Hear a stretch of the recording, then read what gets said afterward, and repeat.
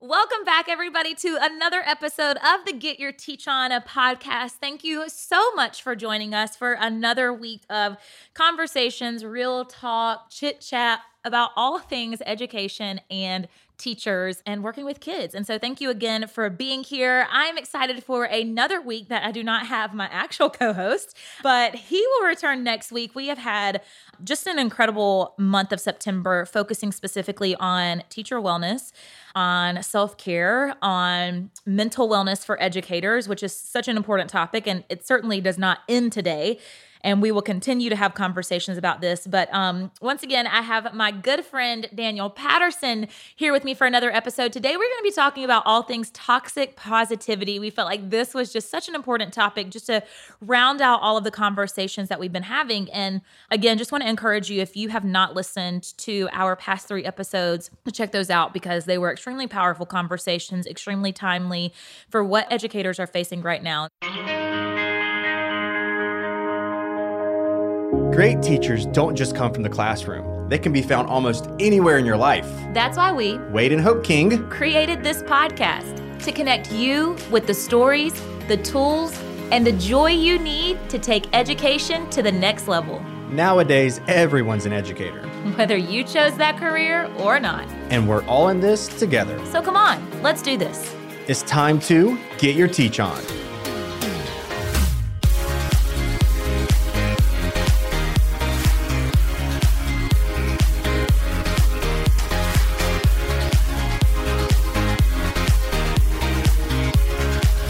Daniel and I have actually already been talking for, probably 45 minutes. I told him that I needed my own personal therapy session before I brought him onto the podcast. So anyways, help me welcome to the Get Your Teach On podcast one more time, Mr. Daniel Patterson. Hello. I was going to text Wade. Is it something I said on the first episode? I'm pretty sure. I know. I'm pretty sure that he has abandoned us. I don't know.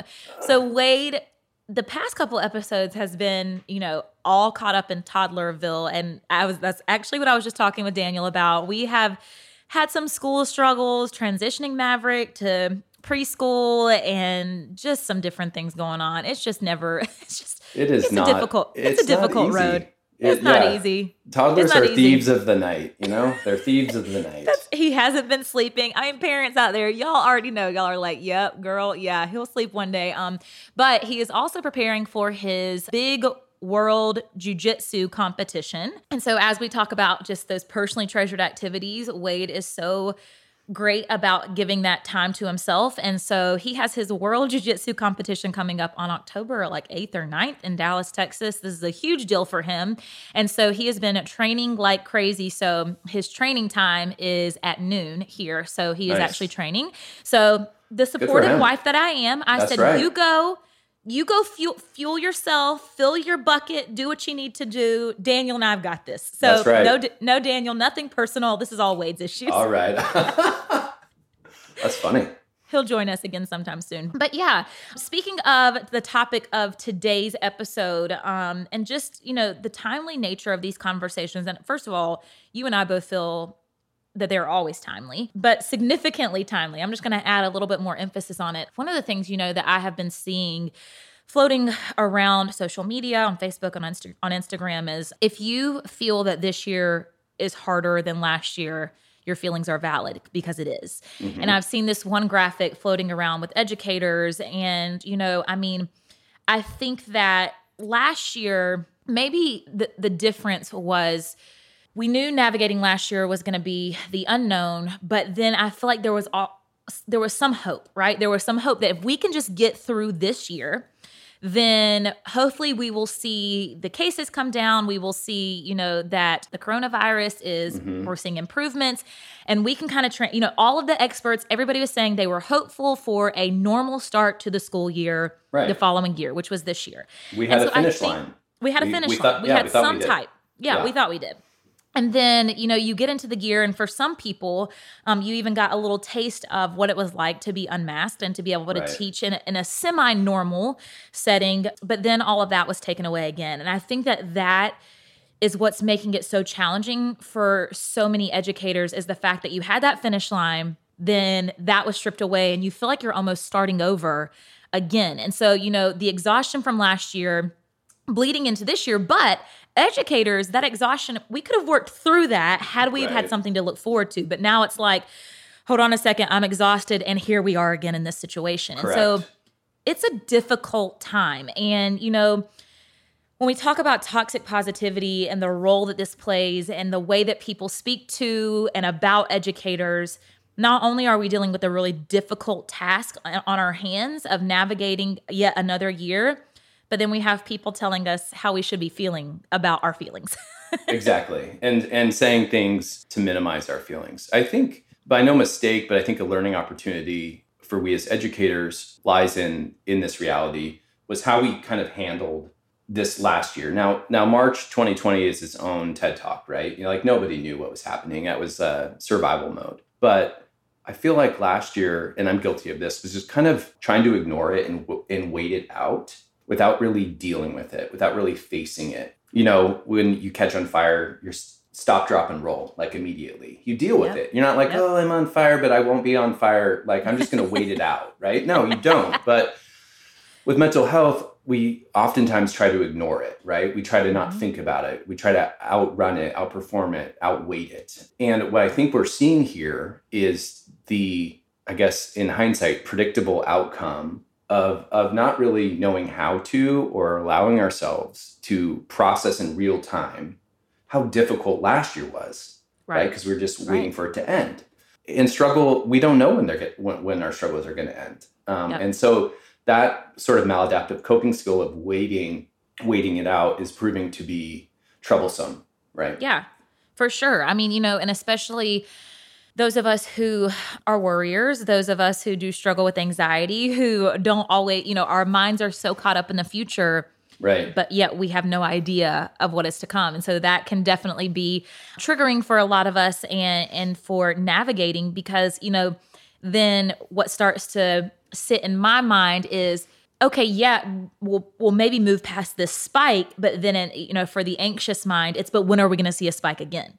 And so you're constantly on that guard of, okay, I'm not going to let my walls down too much to be too excited about anything, because then when is it going to happen again? Right. Whereas I think before it was like, okay, once we get past this, we get past this, because we've never navigated a pandemic before, right?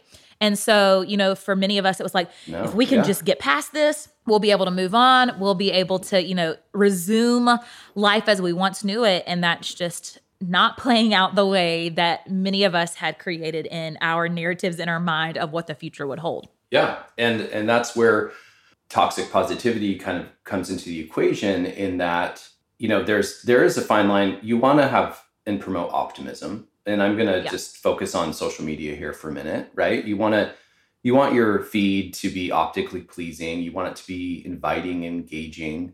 You know, I will post content on my own feed that is personal or heavy, you know, and then people will accuse you of sad fishing, right? Like you're just trying to get likes out of pity or something. But, you know, if you can't tell your story, the whole story, then that mute, leaving it yourself on mute to people please or to not be vulnerable is really challenging, I think. Yeah. So before we dive in, just because I feel like, you know, this, I even shared with you before we started this episode, I said, I am certainly not the expert on toxic positivity. And honestly, I don't have an exact date, but I feel like toxic positivity has been a very new term in my vocabulary, probably within the past couple of years. And so before we even get started, because, you know, it's important for us to be able to name things, right? That's one of the most important things to being able to grow, to move forward, to change things or to change emotions that maybe we aren't, you know, loving or enjoying or that aren't pleasing to us. So just in a nutshell, for people who are maybe in a community where they need to be able to spot toxic positivity because that is toxic to them and they don't even recognize that that's occurring, or for people who are, you know, maybe, I guess, the ones who are speaking and, you know, using toxic positivity, they might not even recognize it because maybe they're just thinking, oh, if we're just optimistic, if we're just positive, if we just speak about things positively, things will improve, or at least our mindset will be different. Because we all know, we've heard about the science of, you know, gratitude and the role that plays, and having a positive outlook on things and the role that plays, and manifesting things and speaking things into existence. And so I feel like this is such a a newer conversation. Right. I don't know that it's a new topic, but a newer conversation. So can you just kind of give everybody some background when they are trying to name certain things? What is toxic positivity in our communities? I think toxic positivity is optimism void of validation, or the capacity to weave empathy within your optimism, right? So optimism is a great tool. Gratitude is a great tool. I agree with the science and work hard to try to pull those practices into my own life. As somebody who struggles with depression and anxiety, those are really important to me. That said, when you just wear the sunglasses of optimism, right, and it's shielding your eyes from other people's lived experiences, other people's struggles, it becomes really tone deaf, right? And it can make your audience, your coworkers, your students, your family and friends feel like islands. Optimism with approachability, vulnerability, empathy is great. I'm all for it. And there are people who do a great job with that. There are people who do a great job remaining positive while still holding space and understanding the bigger picture. And it's really hard, right? Because there's so many variables. There's so many variables of everyone's life that we don't understand. As a parent, I was guilty of this. And I think I spoke about this maybe on the first episode, but I was guilty of this on the first day of school when my kids were very nervous to go back to school, and I'm packing lunches and, snapping at them. It's fine. It's going to be great. It's going to be, just like dumping toxic positivity on them without taking a minute to say, hey, I understand you're nervous. I see why you're nervous. You haven't been at school a year and a half, all of these things, right? I'm just like taking a big pot of toxic positivity. It wasn't helpful. It was not helpful at all, right? Because I wasn't taking a minute to say, I'm thinking about like my first day of school in second grade, which was like, 1980 something. Way different. It's not compatible. So I had to stop myself and apologize after school and then handle it differently moving forward. Yeah. And that right there was such a good example. And I mean, I'm just going to be honest. I'm honest about a lot of things on this podcast, and people can take it for what it is. But when I first started hearing about toxic positivity, I was like, so now they're trying to, take away my ability to be positive like that. So when can I be positive? And when am I just supposed to never be positive around people who are sad or people who are feeling big emotions? And so, I really kind of got up in my own feelings because it made me uncomfortable to sit with the fact that, well, I'm just a positive person, right? But I think, and what I've learned, and I am so grateful that you spelled it out the way that you did, because I think that it was a perfect explanation, is that it's not the positivity that's the problem. It's the positivity without the validation. Right. And that is a simple switch. That is a simple, and Wade and I did a whole episode about this actually, that you can't always be sympathetic to people because you don't always know what someone is feeling. You have not lived someone's stories. It's hard for me to be sympathetic about something that I have never lived, but you can be empathetic and you can show empathy. Right. And I think that is the difference of being positive and being, having toxic positivity. Is like you said, I'm dealing with the same situation with Maverick right now, being a mom that's sending my child to school and he's crying every day still. And I've read a lot of things, and I've tried to. What are some tips? What are some strategies? How do I get my child to regulate his emotions? Like, what do I do? And so much of what I've read is exactly what you just said with your kids, validating those feelings, saying, "Are you scared? It's okay to be scared. Are you nervous? It's okay to be nervous, but you're safe." And so to validate those feelings, but then to also give him facts that will. And I read something too that said that if a child, like what you were talking about with your kids, if you kept telling them, oh, it's going to be fun, oh, it's going to be great, that in their mind, they are going, but it's not fun or great to me. And so they can't move past those emotions. But by letting them know, it's okay. They don't trust you. They diminish your trust, right? Because exactly.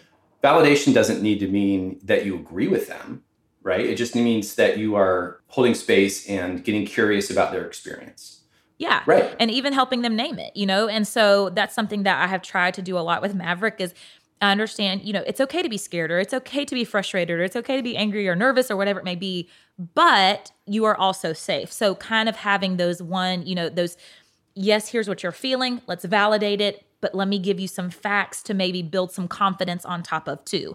But what does this look like? You know, I think it's a little bit easier to talk about with kids, right? Mm-hmm. What does this look like in our school buildings? What does this look like with our colleagues, with fellow educators, with administration, the role of toxic positivity, you know, in our school environments, with parents even, right?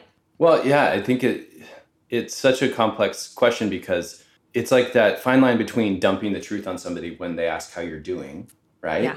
But you don't want to be Debbie Downer or something, or you don't want to be like wah, wah, wah. But at the same time, there was a guy that I worked with for 10 years, and every time I asked him, I would say, "How you doing today, Tom?" He'd be like, "Couldn't be better." You know, you just heard the sarcasm and just all of it in his voice, right? He never once gave a true answer. Right. So, you know, at that point, like, what is the meaning of that relationship? If you can't, if either he didn't feel safe actually saying it, or I didn't take the time to position myself as a ear that could handle it. Mm-hmm. But I was guilty of that too. I mean, being a principal and struggling with alcohol addiction and depression, and I would show up at school and pretend like everything was fine, right? Yeah.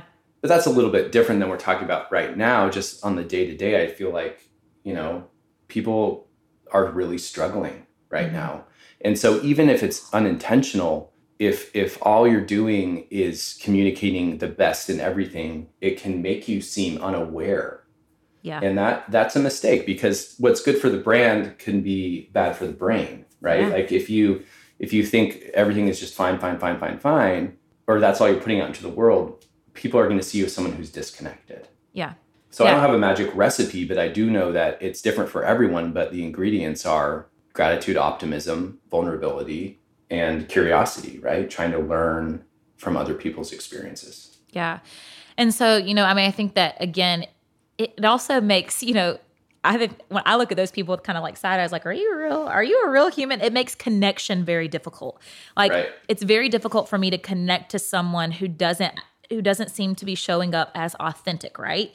And so now, I mean, I do feel like there are some people who, my mother is one of them. Oh my goodness, that woman is like, she can see the good in everything. She is such a positive human being. Like she's just naturally positive. And that's just who she is as a person. And that's just how her brain is wired. And that's one of the things that I love most about her. But she will also, you know, again, validate feelings, validate your emotions. And I think that that's such an important piece, is stopping to validate. Because I think a lot of times, you know, I don't think that it's the intention that's bad. I think that a lot of times people who tend to be positive and tend to see the positive in everything, they are hoping to almost switch your emotions for you. They want to be able to control your emotions, but recognizing that we don't have, you know, the ability to be able to do that necessarily. And so that validation is so important. So when we are having conversations with colleagues, and say we are, you know, on a team with someone who has that toxic positivity vocabulary. I don't know how else to say it, but you know, it's always frustrating when you're like trying to share a story and then you have someone go, "Oh yeah, I've been there too," and they always have to one up you, right? They always have to make it a little bit, a little bit more severe than your own situation. We've talked a lot about setting boundaries, but how do we navigate these conversations? Because I feel like there are things that we can do to have open and honest conversations with people, to where you don't want to get to the point where you're like, I just can't stand that person because they're so positive about everything and they're always trying to one up you, but you're still working on a team with them. So how are we able to have conversations and set boundaries if we are noticing that others might have that toxic positivity vocabulary? Well, I think it's important to realize that toxic positivity can also be, you know, a coping skill for people, because they just they're not prepared, ready, willing, or able to handle what's actually happening, right? For the very reason I will watch like John Wick over and over again when I'm feeling stressed out, because I just want to be in some other land and watch a show that would never happen, right? That's a coping skill. So is, you know, toxic positivity, as we're calling it. I also think it's important to understand that you can't change everyone, right? And if you imagine yourself as water and imagine them as a rock, you just need to go around them and keep moving. I mean, energy is sacred, and your emotional equity, like, where are you investing it? I don't know that I would want to invest it in trying to correct the toxic positivity behavior of a coworker as much as I would invest that energy in forming real relationships with the other team members. Yeah. And then get that critical mass where together you guys can move around that person. That is such a great point. And honestly, the minute that you said it's a coping skill, I'm like, that could very well be me in situations, or have been me before I became aware of toxic positivity, because I love people. I talk to educators all across the nation. We host conferences. Educators are like my people, right? And I can talk education and I can talk school all day long. But a couple of years ago, I'm also a very awkward human. I can be an extremely awkward individual, especially when it comes to talking about feelings. And several years ago, and this has been something that, I think my marriage and doing therapy together with Wade has helped me improve upon over the past couple of years. But I was never one to talk about feelings. And I always hated asking people how they were for the sake of, oh crap, what are they going to say? Yeah, getting the real answer. And how am I going to respond if they don't say, oh, I'm great? I don't know what to say to people. Mm-hmm. And so, and honestly, I'm still very awkward, and I feel like I've made some growth and I've, learned some things along the way for sure.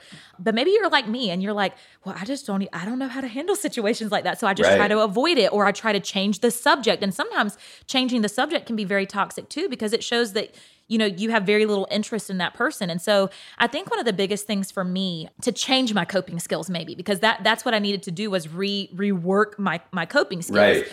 So for me, instead of just changing the subject or like, oh, it'll be fine, my faith is a big one for me. And for Christians, I think we have to be so careful about saying, but God's got this.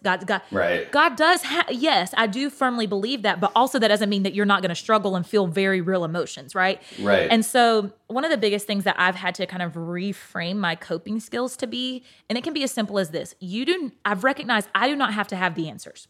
Correct. I do not have to have the answers to help them solve their problem. And I think that's the weight that I wore a lot of times, is like, but I just want to fix it. I'm a fixer. I just want to fix everything. And so to me, saying, oh, it'll be okay, was me, affirming them in the fact that you're going to make it. You're going to survive, right? But instead switching that out to just saying, I hear you. Mm-hmm. It's as simple as just saying, I hear you, or man, I am so sorry that you are struggling so much. Just simple validation. I think that's where we have to start. For people like myself, or people like you're speaking of, that have these coping strategies that just help us, we just want to navigate around the actual conversation. It's just recognizing that, first of all, number one, listen. And number two, validate. And you can stop right there. You literally can stop with validation. You don't even have to know the next step, because I still don't know how to help. I'm not a therapist. I don't know. I seek therapy myself. So I don't have to know these answers. There's a sliding scale, right? Of like the depth of your relationship and how proximal you are in life or as colleagues, right? So there's people that you can offer support tangibly or emotionally, and it's meaningful. But if let's say someone's at a book signing, right, and they kind of unpack on you or unload on you. This is the same trick that I use for remembering names. When somebody says, hi, I'm so-and-so, I always say hi, and then I say their name, right? Back, so I'll remember it. But if somebody says, I'm so sad about X, Y, and Z, then you say, well, I hear you. I'm so sorry that you're feeling so, and you name the emotion back. Sad. I bet that's really difficult. And just by stating the emotion that they've expressed, right? If they've been able to name it, I wouldn't name it for them, but if they do give you one, you can give it back to them. It's a great way to show that you are listening, right? Yeah. And that you're not being dismissive. Right. And such a simple thing to do, and just the power that has. We talk about connections with kids, but honestly, the way that we connect with kids is the way that we connect with all humans. It's just human connection. Like, bottom line, yes, kids might not be able to verbalize as many things and might not be able to name as many things, but the connection is exactly the same. So I think that whether we're working with students or we're our colleagues or our family at home or whatever it may be, that foundation for trust starts with you being able to give them the confidence that they can share whatever it is that they are feeling, and you are at least going to receive that, right? Right. You're not going to try to navigate into a different direction or give them a different emotion or press, because to me, that's what toxic positivity is when I'm trying to press another emotion, suppress the one that they're feeling and Correct. give them a new one to feel, right? Right. And so then again, that's going to completely break that barrier of trust, because they're going to feel like, okay, well, I can never show up as I am. With this person, I just need to show up and be positive all the time because they're going to make me be positive anyways, right? So I think that just whether we're working with students, I think this is a huge focal point for us when we are having conversations with parents. You know, I think that you and I chatted about this actually on a previous episode, but when parents come in to sit down for meetings, ask them how they're doing and Right. validate those feelings. Again, if they name something, I think that what you said, Daniel, was such a powerful practice. Never name an emotion for them. But if they name something, you reiterate that, you validate that for them. That's going to open those doors for people to say, well, I can show up just as I am. And to me, that authenticity is the first step in creating a foundation of trust. Right. And validation and being a solution factory are different, right? So you don't have to be a solution factory. I mean, we've all been in that position, probably on both sides. I know I have, of the person maybe on my prep period who would come in every single day and just unload on me, right? They just want me to, and we all have the bandwidth for how much we can handle. And so there is that dance that we dance about holding space, but also not playing the role of a third-party therapist or somebody who's Right. fit to meet that role. So Right. I understand why people don't want to ask, because they don't necessarily want to have to carry that burden, which is correct, because we're all going through so much anyways, right? Yeah. But then on the other side, you know, it's nice to have that colleague to go to when you really need an ear. Yeah. So, you know, Yeah. it's a weird life. We're all doing the best we can. We're all awkward people feeling a lot of awkward things, trying to figure it out. But, you know, the final suggestion that I would give to people is, because we talked about being able to identify toxic positivity, and I think that we have to identify it when it's coming from us and when it's coming from others, and how we, you know, a solution for us is simply validating and showing empathy, right? But when you are receiving toxic positivity in your direction, I think this goes back to boundaries, but I think that the practice that we can make, and it's not just that, again, we cut off relationships. Yes, maybe we're going to have boundaries within that specific relationships and what we share with those individuals. But honestly, if we can just start with assuming the best of that person, right? Because again, and I'm not saying assume the best and then let them run over you. Okay. So there's a very big difference there, right? Or assuming the best and then letting them really affect and impact your emotions negatively. But assuming the best in the fact that maybe this person is, you know, like we talked about earlier, is coping in a different way. They're not comfortable with this type of conversation, or they're not comfortable, or maybe this is triggering for them. And they don't want to share their story, and they don't want to share how, you know, it's impacted them. So they just navigate their way around it. And that simple navigation is, you'll be okay. It's dismissing you to get away from them having to maybe share. And so, and that goes back to grace, right? Yeah, You know? 100%. And so I think that when we are dealing with colleagues and we see toxic positivity coming in our direction, instead of reacting or instead of allowing that to really impact our emotions, just stop and say, what could that person be feeling? Or what might they be struggling with, right? And then again, having those people that you know you can talk to, that you know you can open up around, and just kind of setting a boundary for that relationship. It doesn't necessarily make them a bad person just because they can't handle that situation the way that you want for them to, right? Correct. Yeah. And not everyone can hold the space that you require. That's right. Right? That's right. And nor can you hold the space that everyone requires of you. So again, it's like a blender of emotions, and you never quite know what you're going to get. But imagine your life like an auditorium. Not everyone has to have a front row seat. So there are people, you don't have to excommunicate them. It's not functional on a team, for example, to not be cordial or collaborative with somebody, but they don't have to have all access, right? Maybe they can move back to the back row for a little bit. And that's not because you're better and they're worse. It's a looking for synergy and congruence of emotion and holding a boundary for yourself. This could not have been, I think, a better topic to kind of wrap up all of the things that we've talked about, because I feel like by having an understanding of setting boundaries, of that self-awareness, of being able to create a space where we feel safe to express our emotions, that kind of allows us to lead up to, how we handle situations with others when we are not receiving the validation in the way in which we would like to receive that validation. And like you said, it's a constant ebb and flow. It's a constant learning. It's a constant growing. I know I still, oh my gosh, I will never walk this life and navigate every experience well. Like I will just never have it nailed, right? It's just a constant learning. And I think that for me, the biggest thing is that I always start with listening. I always start with listening, and that's kind of the foundation of moving forward and progressing with other humans for me.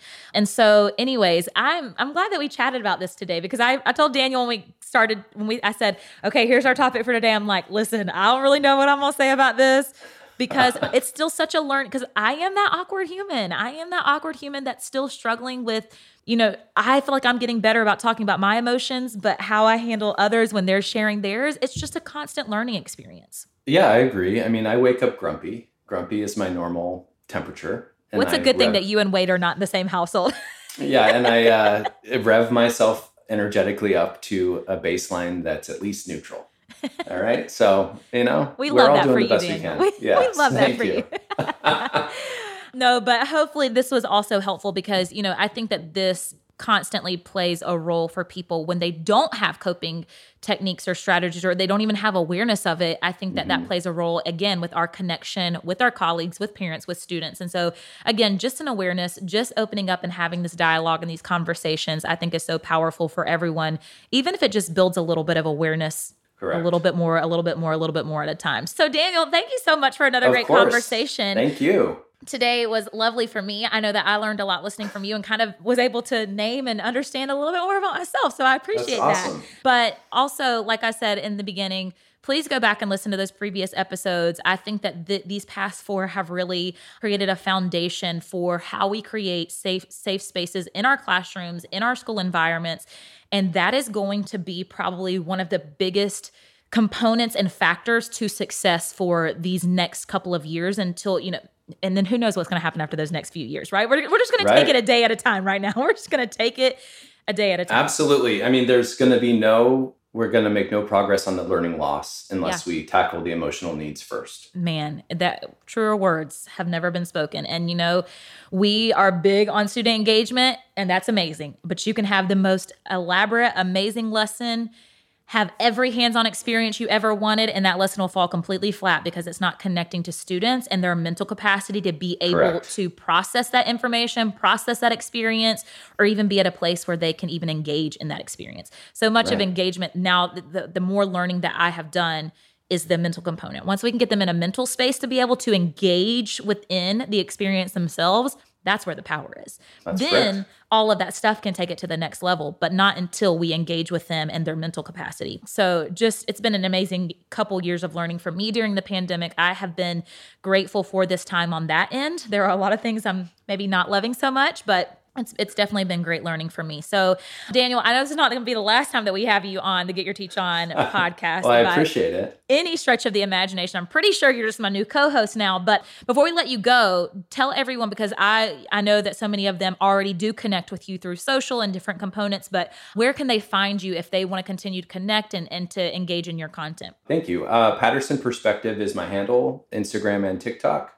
And pattersonperspective.com is my website. My book, Recover EDU, is on Amazon. I'd love to connect. And Daniel is also going to be a part. I'm so excited because he's going to be a part of our virtual Rock Your School conference, which this is the first time that we've ever done this conference. And honestly, something completely different than we've ever done before. And so the whole day is going to be dedicated specifically to the educator, to teacher wellness.